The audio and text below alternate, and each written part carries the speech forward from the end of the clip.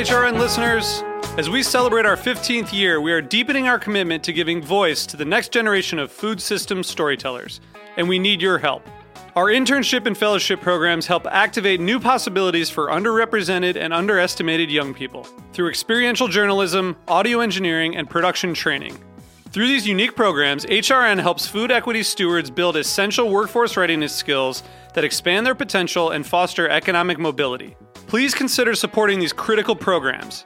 And with a minimum donation, you can be entered to win a dinner for two at an amazing restaurant in one of 8 cities and tickets to a concert at a great venue in one of those cities.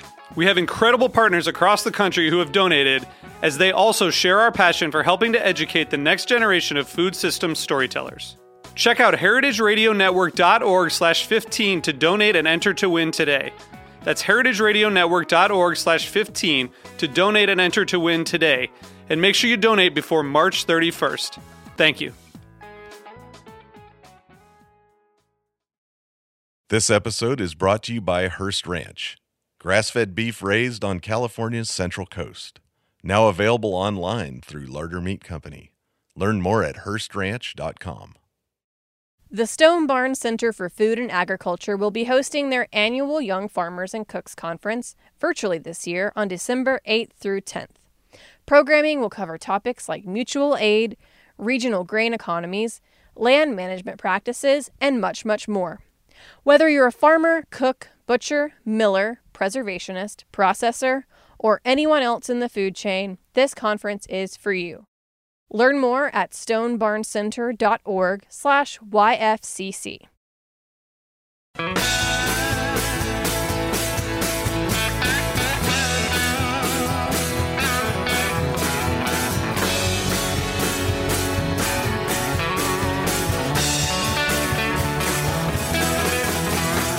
Hey, welcome to Beer Sessions Radio on the Heritage Radio Network. It's Tuesday, December 1st, 2020. We're recording remotely, and we're talking about shipping malt down the Hudson River in a boat, and we've got some great guests here. So let's start with Dennis. Please introduce yourself. So I'm Dennis Nessel from Hudson Valley Malt in Germantown. You know, Dennis, I remember it was 2016, I first visited you, and I'm really looking forward to hearing, all the changes and the different breweries that you work with. So thanks so much for reaching out and help coordinating the show. So let's get Schooner Sam on. Sam? Hello, my name's Sam Merritt from the Schooner Apollonia. Great. And we also have Matt. Yeah, I'm Matt Curtin from Sing Sing Kill Brewery. And Jamie? Yeah, this is Jamie from Millhouse Brewing Company in Poughkeepsie, New York. Okay, so let's start with Sam. I'm calling you Schooner Sam. I saw a picture of you bringing malts down from Dennis up in Germantown by Hudson, down to New York City to Strong Rope and Van Brunt, and this kind of caught my eye. You were doing the Mid-Hudson with Ossining and Newburgh and Poughkeepsie. So just tell us a little bit about how you got started. I know there's some history of people trying sail freight, like the Vermont sail freight a number of years ago. But how did you get into this? Because you don't hear too much about this, and every time it's a cool project, and a year goes by and I never hear about it again. Yeah, totally. Well, so, I will give a lot of credit to the Vermont Sail Freight Project, and absolutely was inspired by seeing their effort.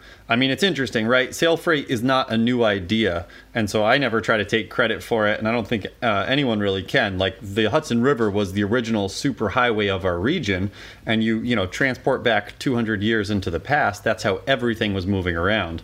That said, obviously, in our current world where there's concern about the climate, there's concern about fossil fuel consumption. I found it really inspiring to think about how could we use the river as a place for transportation, and how could we use sailboats as an alternative fuel? Because I'd worked with alternative fuels for years, and honestly, almost all the alternative fuels I worked with, I always felt like it was this sort of doing less bad. It was we'll burn vegetable oil instead of diesel, and it doesn't emit as much sulfur, but there's still something coming out the tailpipe. And I'm not opposed to any of those alternative fuels, but there's something very refreshing about sailing, specifically because it's truly a positive way to transport. We put the sails up. There's no engine running. We can go with the power of the wind, and we can travel along the Hudson River. So I mean, it's an amazing resource we have in this area. It's got amazing history, and my feeling is it has great utility in the future. And you're right. There have been a lot of like demonstration projects doing sail freight, and what we're trying very hard to do with the schooner Apollonia is not just be a blip, not just be a gimmick, and not just be a demonstration project. We're trying to like establish trade routes that will persist, trade routes that our vessel will do, or ideally trade routes that other boats will get involved in doing.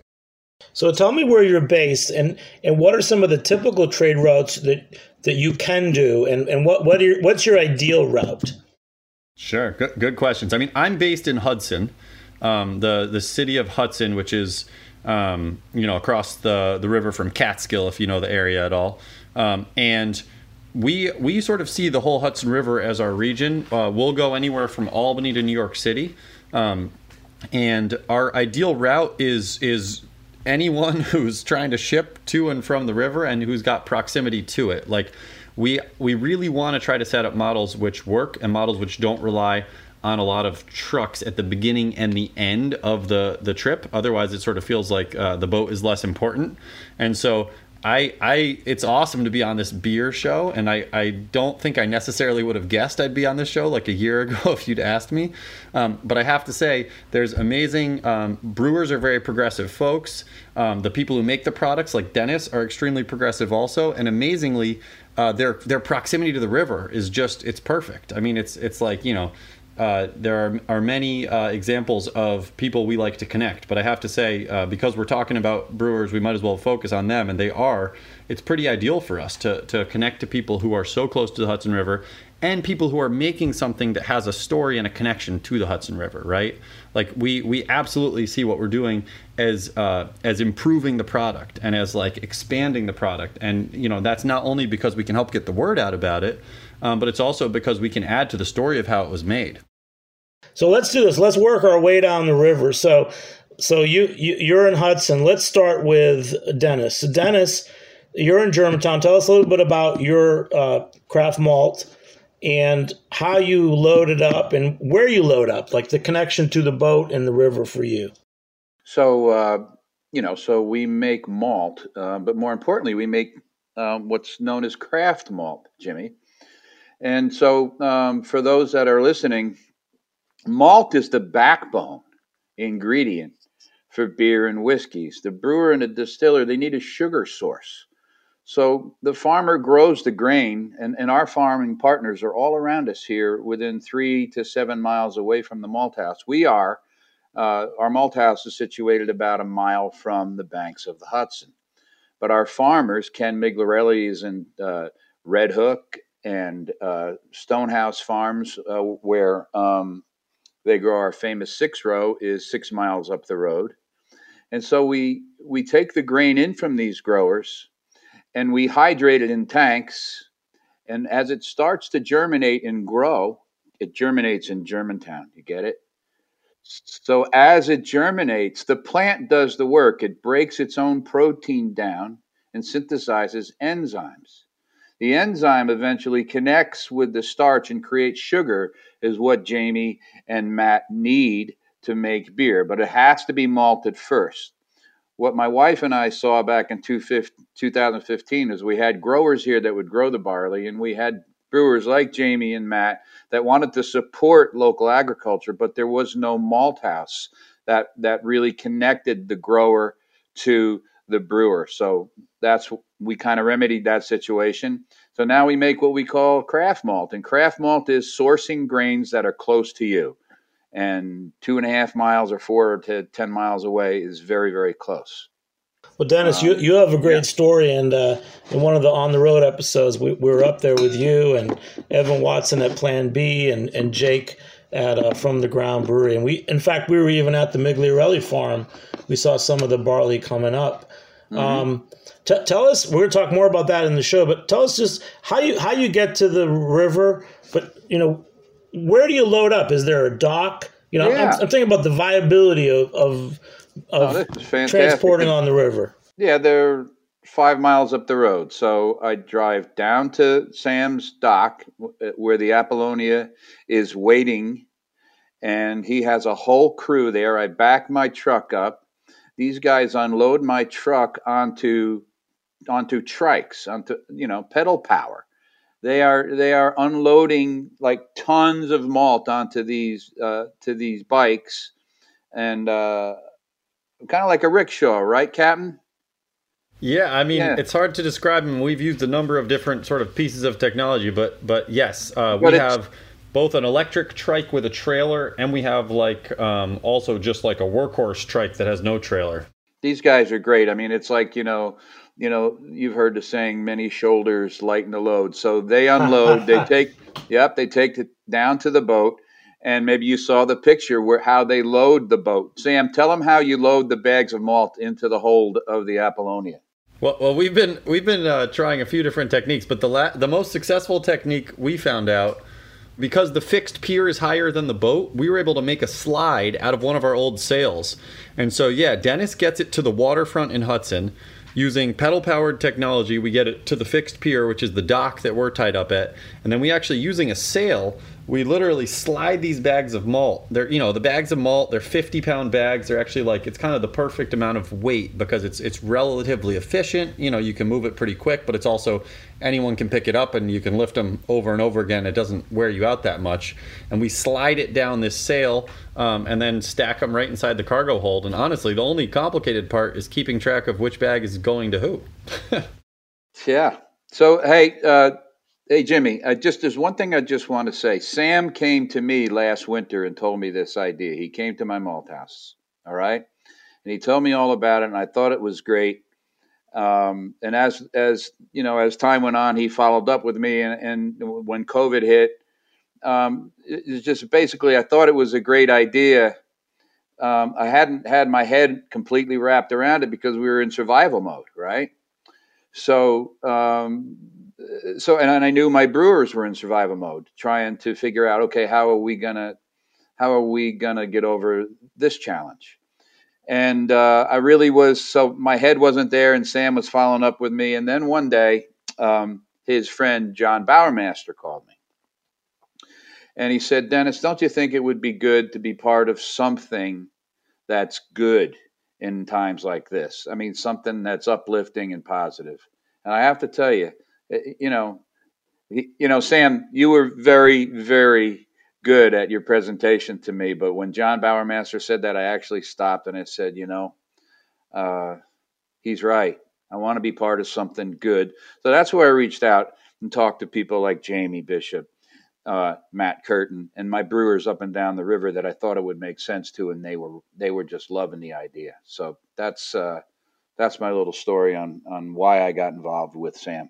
Well, that's great to have the backstory, because I saw the pictures of you on the boat, the schooner, and how many trips has your malt taken with Sam? We did far? Two. We've done two, and the first one was kind of like a quick test, right, Sam? And then the second one was tonnage, Yeah, totally. I mean, I guess, Jimmy, just so you know and so your listeners know, this was very much a pilot season for us. So there are many challenges to moving stuff on a sailboat, as you can imagine. Everything from the actual sailing to the coordination to getting on the boat. And as we were saying, because we really want this to be like a successful thing going forward and not just a demonstration gimmick, I'm committed to building it slow and steady. And I've been so appreciative of Dennis and the energy he's put into it and the fact that he gets what we're trying to do. And so, the first load, we just moved, I think it was 500 or 600 pounds. I don't remember exactly how much, but it wasn't a ton of malt. But it was just to make sure it kind of worked out. Let's get the relationship built up. Let's move some stuff. Let's make sure we can get it to the right destination. Let's make sure humidity isn't a problem. I mean, there's a lot of concerns, and I wanted to make sure that genuinely what we're doing is improving his product, nothing that's trouble for it. And then that went so well that we decided, hey, let's try another one. And so, we went from, I think it was 500 pounds the first time to 5,500 pounds the second time. And hopefully our next load will be like 10 or 12,000 pounds. And I think that's about where we'll be for loads going on forward from here. Wow, that's great. Well, let's go down the river. So you start at Hudson on this trip. And then what was the next stop? In Poughkeepsie? Yeah. So Yeah, let's get Millhouse on and just talk about them now. So let's hear about Millhouse, how close you are to the river, what's it like getting delivery by water there. Yeah, so, the brewery in Poughkeepsie is probably less than a mile from Warriors Park with a public dock. So it basically took us about 2 minutes to get down there.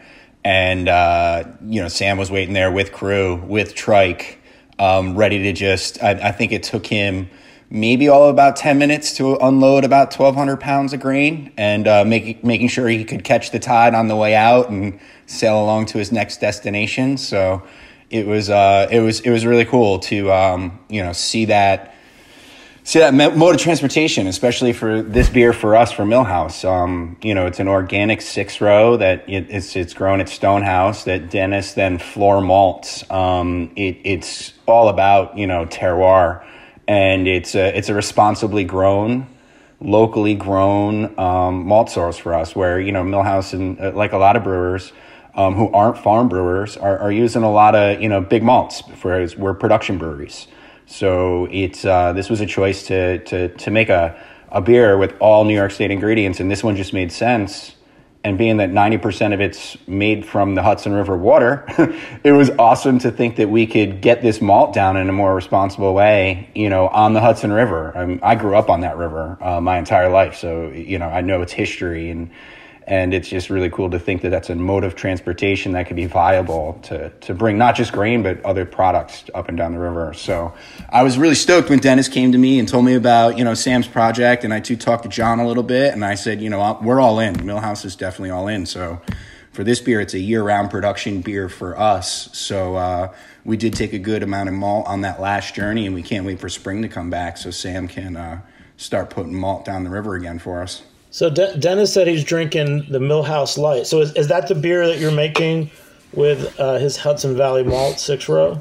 It is, yeah. It's 100% 6-row, and it's 3.5% light lager. That's 100 calories. The beer's got a lot of different things going on with it, being that it's an active lifestyle, easy drinking type of a session beer, but for me as the brewer and the creator of the recipe, it was really about the local sourcing and really trying to show off what Dennis does so well and what the local farmers are doing around here. Can you tell, when you guys are brewing, can you tell that the malt's been made traditionally? Can you tell that it's been floor malted?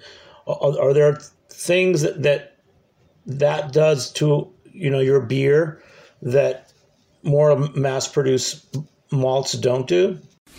I think that every malt has a signature to it, Jimmy. And I think that, whether it be a Maris Otter that's floor malted in a traditional manner or a 2-row that's not, and whether it was drum or kilned or how long. And, even when you look at the variants in Pilsner malts and just their color and SRM and flavor profile, I think, maltsters are really, truly the heroes of brewing. I don't think people talk about it enough. Like, brewers back in the day, I always used to say, have like the 8-pack of Crayola crayons to try to make a picture.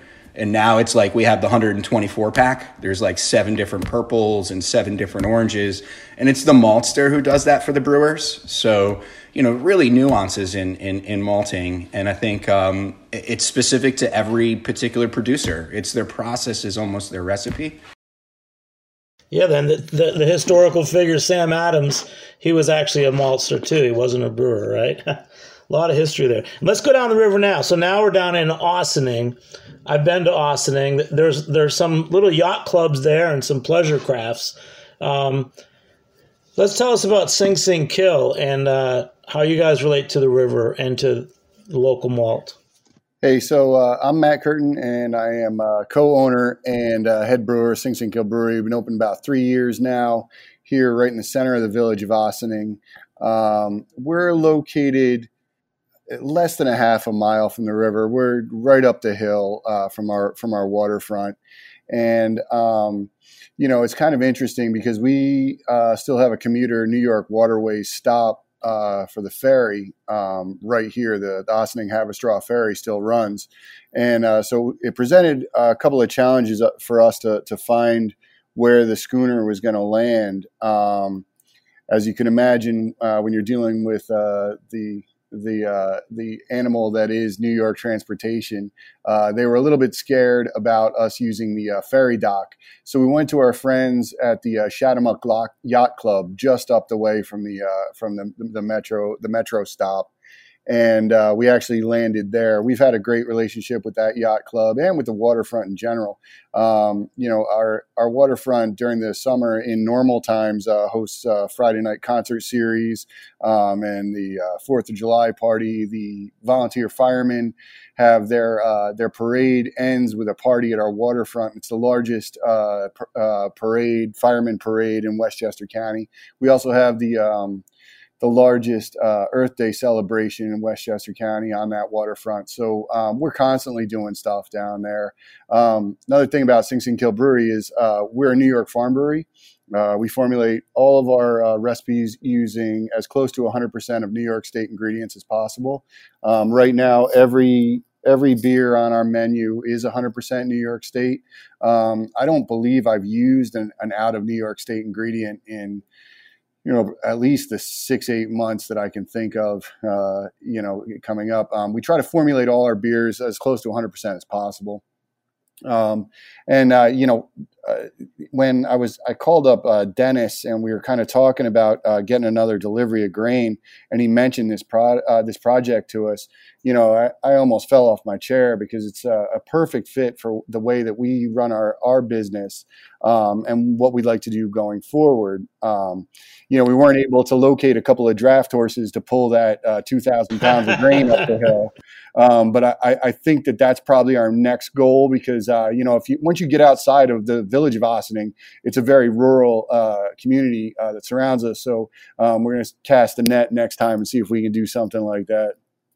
Wow, man. Yeah. So how did you get it off the boat there? So I know that you loaded on the boat with the sail. How do you get it off the boat? Yeah, well, so that's where the crew comes in. So one of the wonderful things about a bigger ship is you have a crew working for you, and so it was all unloaded by hand. But sort of as Jamie mentioned earlier, it is one of those, honestly, like many hands makes light work things. And if you get an efficient little fire line going, we can unload. I think we unloaded all the malt at the Poughkeepsie waterfront in something like 3 or 4 minutes just to get it out of the vessel and onto the dock. And it probably took us maybe twice that long because it was a little bit of a bigger load in Ossining. But similarly, once we get it off the dock, then the trick is to get it from the dock to where it's going. And in both cases, it's true that they brought a vehicle down to meet us. But even in Ossining, I wish we knew how long that dock was, Matt. But that dock's probably 1/8 of a mile long or something, right? Yeah, that was pretty big. So we used this bicycle that pulls this trailer to actually ferry it back and forth.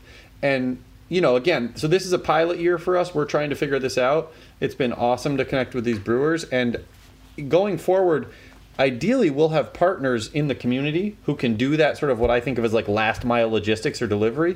But it's possible that we would just do it also. Like, we were excited for this run. I wanted to meet Matt and I wanted to see what they were all about, and they wanted to see the boat. So it was very much a meet at the water made sense. But going forward, I could definitely see a model where we just pull up at the dock and we just can ride the tricycle up, and we can bring a few loads here and there, and probably the guys would love it because I'm sure they'd drink a beer or two every time they made a delivery before they came back to get the next one. And it could be kind of a fun thing, and it could be an all afternoon kind of activity. And so that's definitely part of it. And yeah, whether it's a draft horse, whether it's the tricycle, whether it's an electric truck, there's a lot of different options. So jumping to the beer, Sam, have you tried the beers both from Millhouse and Sing Sing? Yeah, I'm actually drinking a Millhouse beer right now, and we had a wonderful introduction to all the Sing Sing beers that night we were in Ossining. I saw the pictures. Yeah. Yeah. You have to understand, Jimmy. We delivered the malt, which was awesome, and then they brought it straight up to Sing Sing. And it was out there on display in the tasting room. So it was, the crew wanted to check it out, and I did too, of course. So we went up there, and it was pretty awesome to show up, and here's the tasting room, and there are all the bags of Dennis's malt just like laying out, ready to go. So I can make some historical fantasy. It's like there's a plague in your town, and you've been waiting for months for this boat to show up with malt, so you can have beer, so you can drink the water again, right? Something like that. Dennis, you've got a great imagination, and tell me some of the stories that went through your head when you're thinking about this. All right. So what I like about it is Matt Curtin, you're there talking about the horse team, and that kind of brings back ideas of the way things used to be, right? How the Hudson River was the highway, and my wife Jeanette just found out not too long ago that she has brewing heritage in her blood, which is really cool. That her great grandfather came here from Obertiefenbach, Germany, in 1887, and he was a trained brewer in Bavaria, in Germany, and he came to Third Avenue in the Bronx, and he worked in a lager brewery there.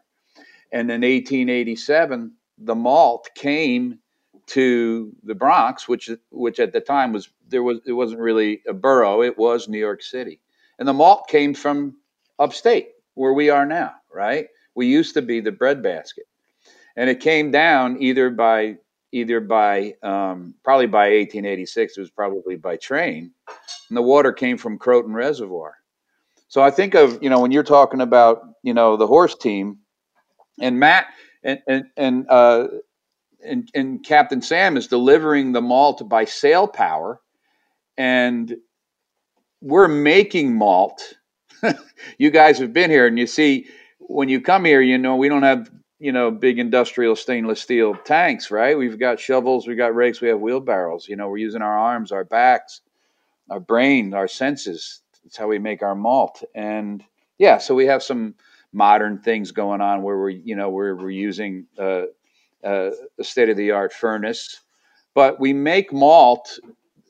My son used to say, "Dad, you're working like the Flintstones," but we kind of make malt like the Flintstones on the front side of the house, and then we work a little bit like the Jetsons in the back, where we clean it, we bag it, we palletize it, and then we get it out. But the elements of the way things used to be is what we're all about. We're making malt the way malt was made in the 1880s, in the 1860s, in the 1850s. And what Jamie said earlier about every malt has a signature, I love that analogy, Jamie, is that our technique of making malt with shovels, with rakes, that permits us to put our signature on the grain. It does taste different, and we want to be different. We want to stand out. So that's what I think about when I think of the Apollonia and Sam, is the way things used to be. Well, Dennis, to me, big part of this show is just you and floor malting. Tell us a little bit about your evolution, because I was there in 2016. What are some of the first things that you learned, and how long did it take you to really get up to speed? Well, the first things we learned, okay, so the brewers, thank God for the brewers here in the Hudson Valley, is that they were, for lack of a better word, they were our guinea pigs, right? Nobody could teach me how to make malt. I was a home brewer. I love craft beer. We were growing our own barley here. We were growing our own hops, but I didn't want to go down the road of being a brewer. Jeanette and I thought what was missing was the connection between the farmer and the brewers. We didn't have a malt house here in the Hudson Valley. So we have, so in the beginning there, we didn't realize, Jimmy, that it was our job to build the supply chain. We just thought, okay, we'll partner with our growers. They grow it, we'll malt it, and we'll go out and we'll talk to brewers. Well, then the first season, the crop fails, right? And then when the barley crop fails, then what do? You just started this business. You have all these brewers, and your crop fails. Then you have to hustle, and you have to find growers, and you have to make relationships. And what we learned was you can't just have one farmer, and you really have to diversify and have many relationships and many growers and different farms around the Hudson Valley. So What we learned, Jimmy, is that we're not just making malt. What we learned is that we're building a supply chain.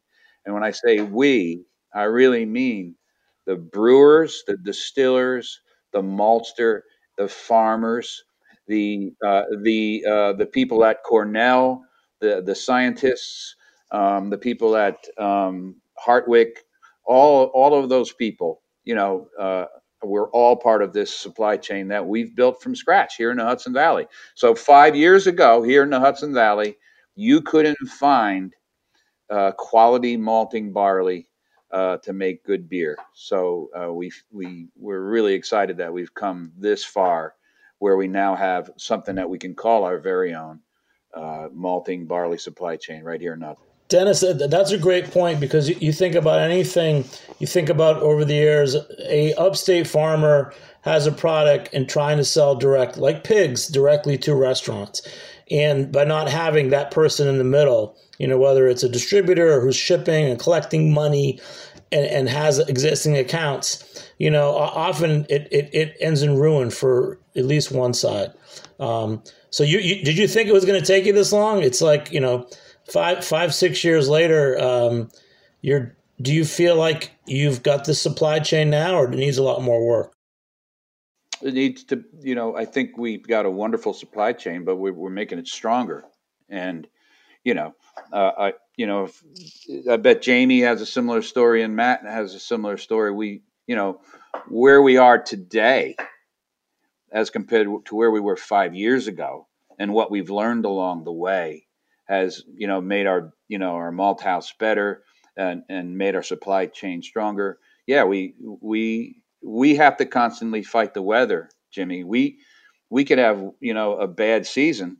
What do you do when you have a bad season and you don't have barley, right? So we're constantly finding ways to manage those risks, to make sure that we have a good bunch of growers, to make sure that we have all the latest information in fighting, the Fusarium head blight and the pre-sprout germination, all of those kinds of things, using the right varieties, planting the right varieties in the field. We take our brewers out to the field and connect them so that they get to meet the growers. Like Jamie was with me in the field with Stonehouse Farms this past summer. Matt, I'd love to get you up here too this next summer. That's great. Hey guys, we're going to take a short break. We'll be back in a few minutes on Beer Sessions Radio.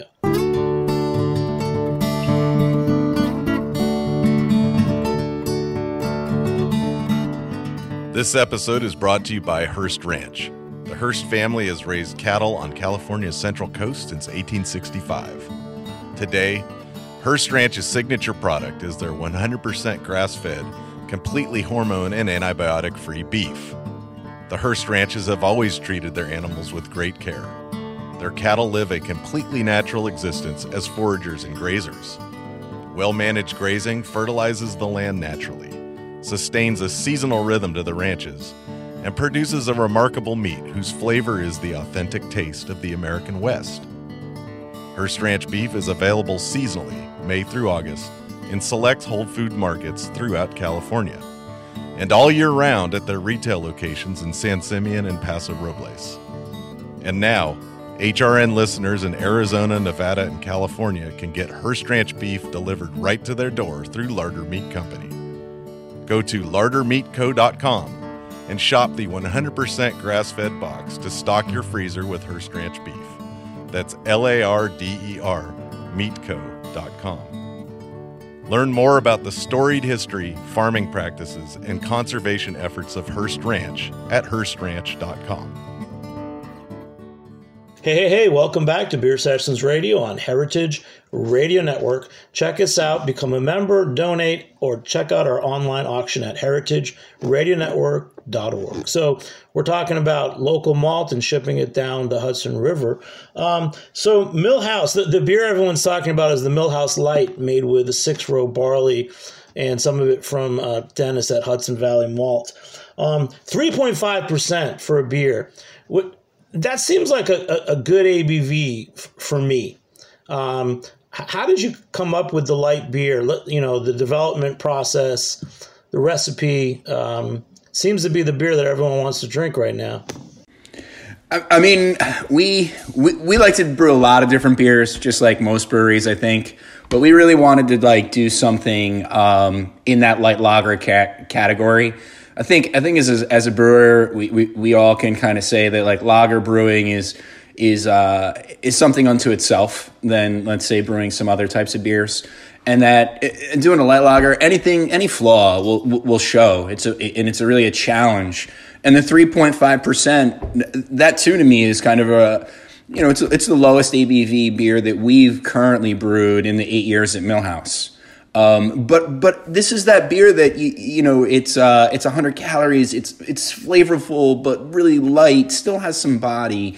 The design was really to make something that would be drinkable, that was recognizable to people who maybe are afraid of craft beer as well. Like we brew a Kolsch, and I always said that was like kind of our gateway craft beer, because we have a brew pub, so we have lots of people who come in who are not necessarily there just for the beer. They're there for some of the food, the ambiance, and what we got going on at Millhouse. So this was like another beer like that to just take people maybe out of their wheelhouse and have them have their first craft beer, or someone who really knows a lot about craft beer to understand what it takes to make a really nice, light, clean light lager. So it was a challenge for us, and to do it too with some social responsibility. We rely heavily on the Hudson River as our source water.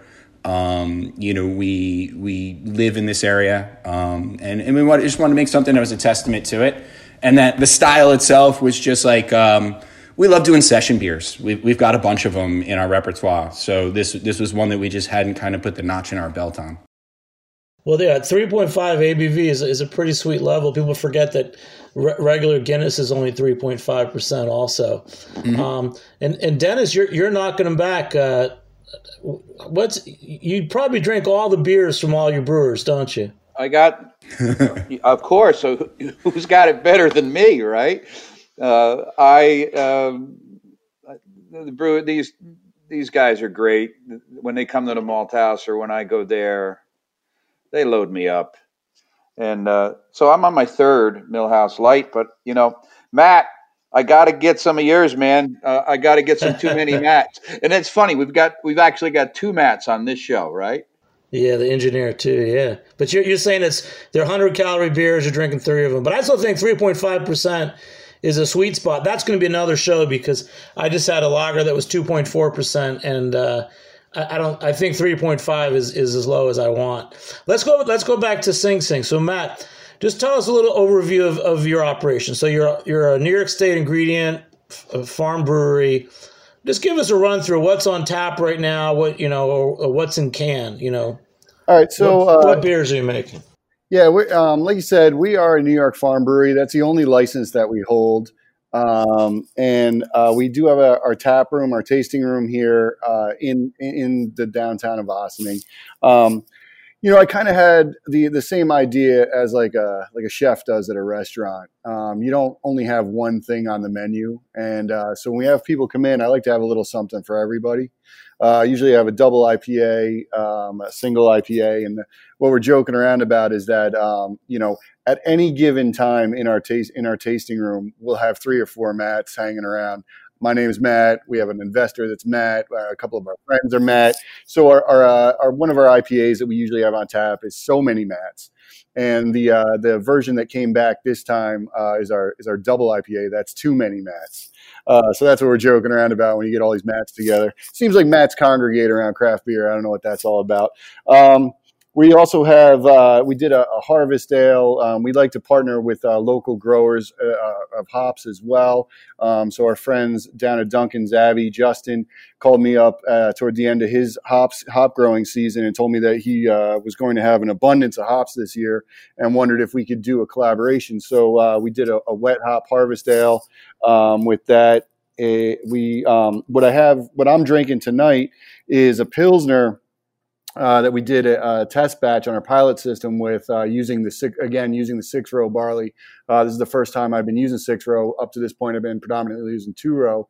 And I just wanted to see how it reacts. And a Pilsner, it's one of those beers that really kind of showcases what you're doing as a brewer. It's kind of funny when you get all brewers together and we're out in like the CBC, when back in the years when we used to actually have those, we'd go to, we'd take over an entire town, and you always found the brewers like kind of congregating around the place that made the best Pilsner. And that kind of sticks with me because, you're not hiding anything with mountains of double and triple dry hopping.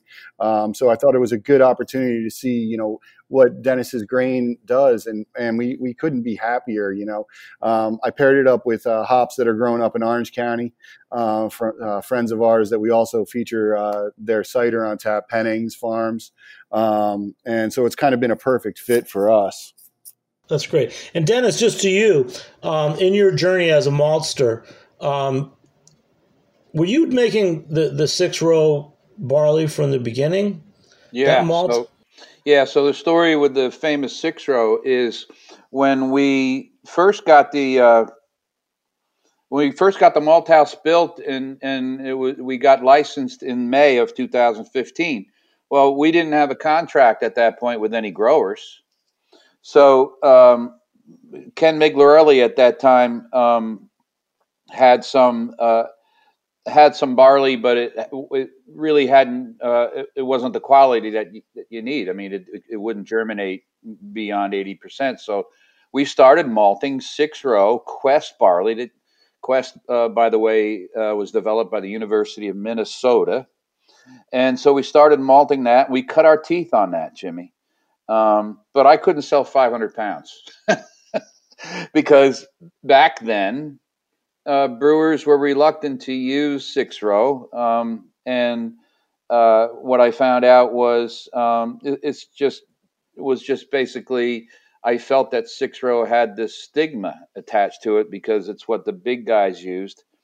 And the craft brewers were going down a different road, and they wanted plump 2-row barleys.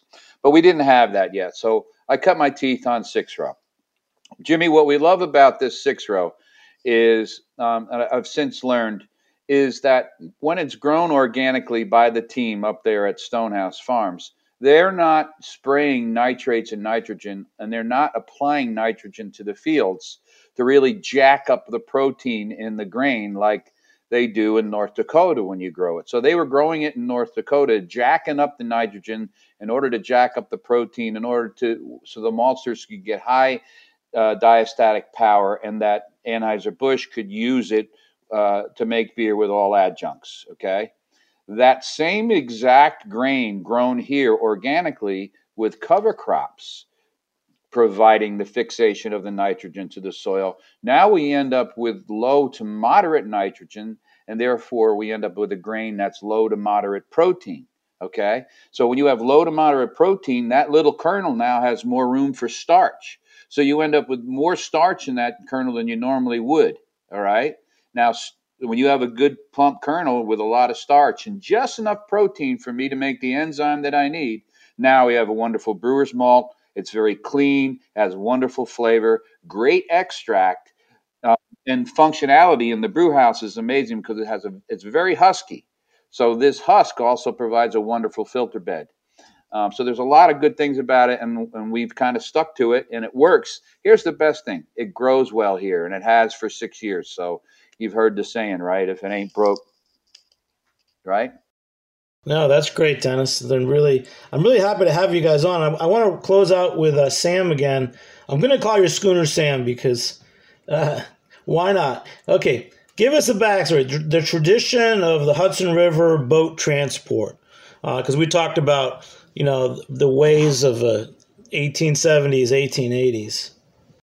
Sure. I mean, yeah, that was one of the first things that when Dennis and I got our heads together, we were joking about, but it's the truth, is that he's making malt like they made it in the 1850s, and we're delivering it like it was delivered in the 1850s.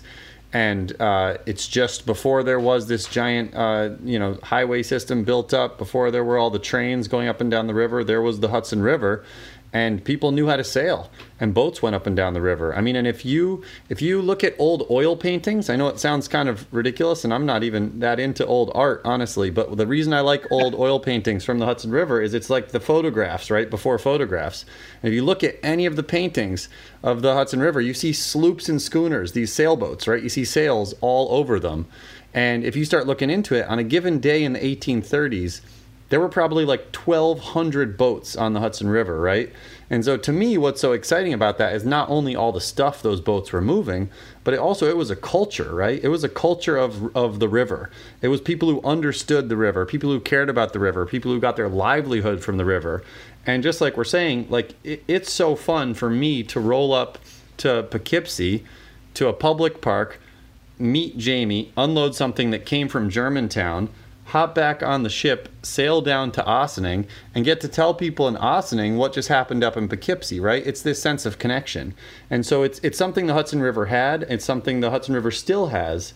But it's we're sort of finding it again. And it's really exciting to be part of that. And I have to say, like, for me, I love moving whatever product that people care about, right? And it's so fun to be part of this because I'm not a beer guy, honestly. That's like not something that all right, off the show. Yeah, right? But no, he will be. He will be once he brings you more malt. Well, no, and hearing you guys talk, that's what's fun about it to me, is it's like, here's this story that we're part of where people really care about the ingredients and care about the products and care about the process. And for us, that's what we want to do, is we want to help that out. And I love to be able to show up and tell people how much Dennis cares about it, deliver the product with as much care as he put into making it to brewers who are going to put that much care into making a beer out of it. And so it's just awesome. So just to get, I want to stick on the boat for a minute. Going into both Poughkeepsie and Ossining, what's it like for you as the boat captain, and what's needed in these waterfront towns to make this, boat transport more efficient and to be possible for more regular use? Yeah, I mean, well, that's an awesome and a huge question, but every waterfront is different. And what's really interesting about the Hudson River is because it has this history, all these waterfronts have history as well, right? And they to varying degrees, they have different parts of it. Like Poughkeepsie, for instance, Poughkeepsie is kind of a gem in my book because it's got all this public docks. There's actually, the city owns docks at a restaurant there that are little floating docks, and then there's a big fixed pier that, I mean, it's not in the best of condition, and I'm nervous, like, who's going to fix it when it falls apart any worse. But for us, Poughkeepsie is an awesome example of its public space. I can literally just shoot an email off to the city officials there at the DPW, let them know we're coming in. They give us permission. You got to make sure you have insurance and little things like that so no one gets in trouble. And then we can just pull up to that dock, unload and go. For instance, in Ossining, it was a different deal. And as Matt mentioned, like, we relied a little bit on Matt's connection with the yacht club there, which is great. That's how it's going to be. And I certainly hope going forward, sort of in my winter plan, a lot of the work I need to do is actually making these connections. And so we are trying to make a good connection with the waterways folks and all the metro docks that are up and down the river. But yeah, every waterfront's different.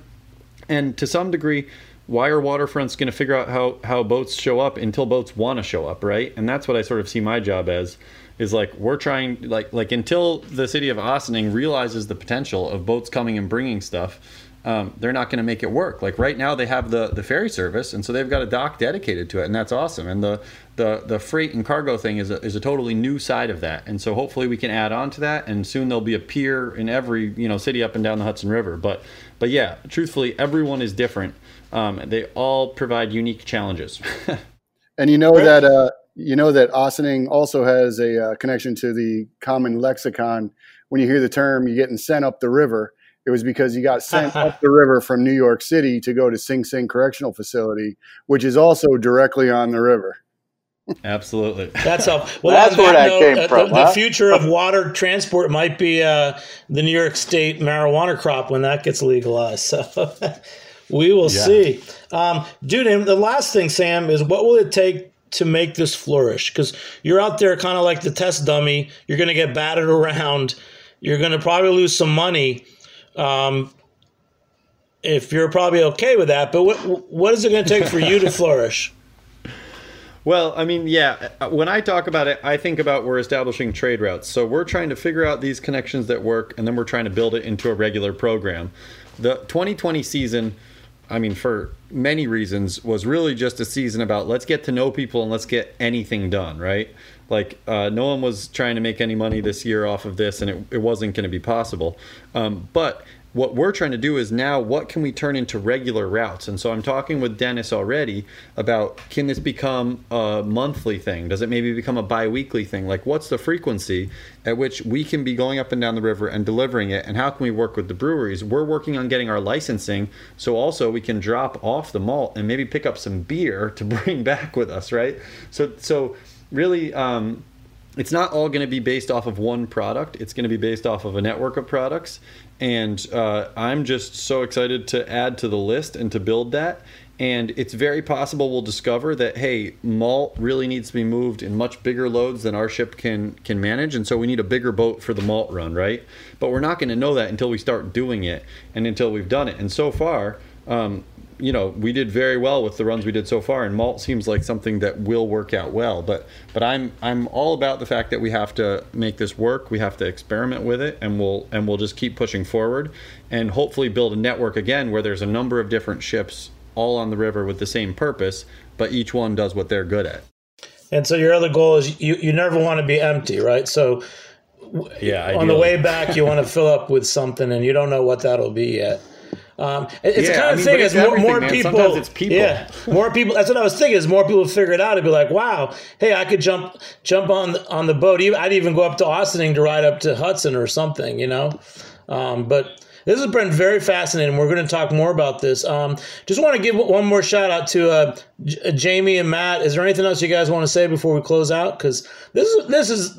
Let's just take a step back, listeners. This is very cool. And again, going back to this Vermont Sail Freight, like 2011 or 2012, there have been a few visionaries who've talked about doing working barges and other things, but no one's really stuck with it. What about you guys in Austining, Matt? Yeah, I mean, we're just super excited to be on board with this project, anything that we can do to help push it forward, we'd be more than happy to stay involved with. Yeah, and you could see farm products coming down from up there, and then in one of those river towns like Poughkeepsie, where all the chefs are making some canned products and then sending them on down to the city or something. You never know. It could create a whole new industry. What about you, Jamie? I know you guys have a lot of chefs in Poughkeepsie. You're near the CIA in Hyde Park. Yeah, I when I first talked to Sam about this idea, God, Sam, we must have talked for like 2 hours that night. And just your passion and inquisitiveness of how to get this up and running, and the different places you were already working with.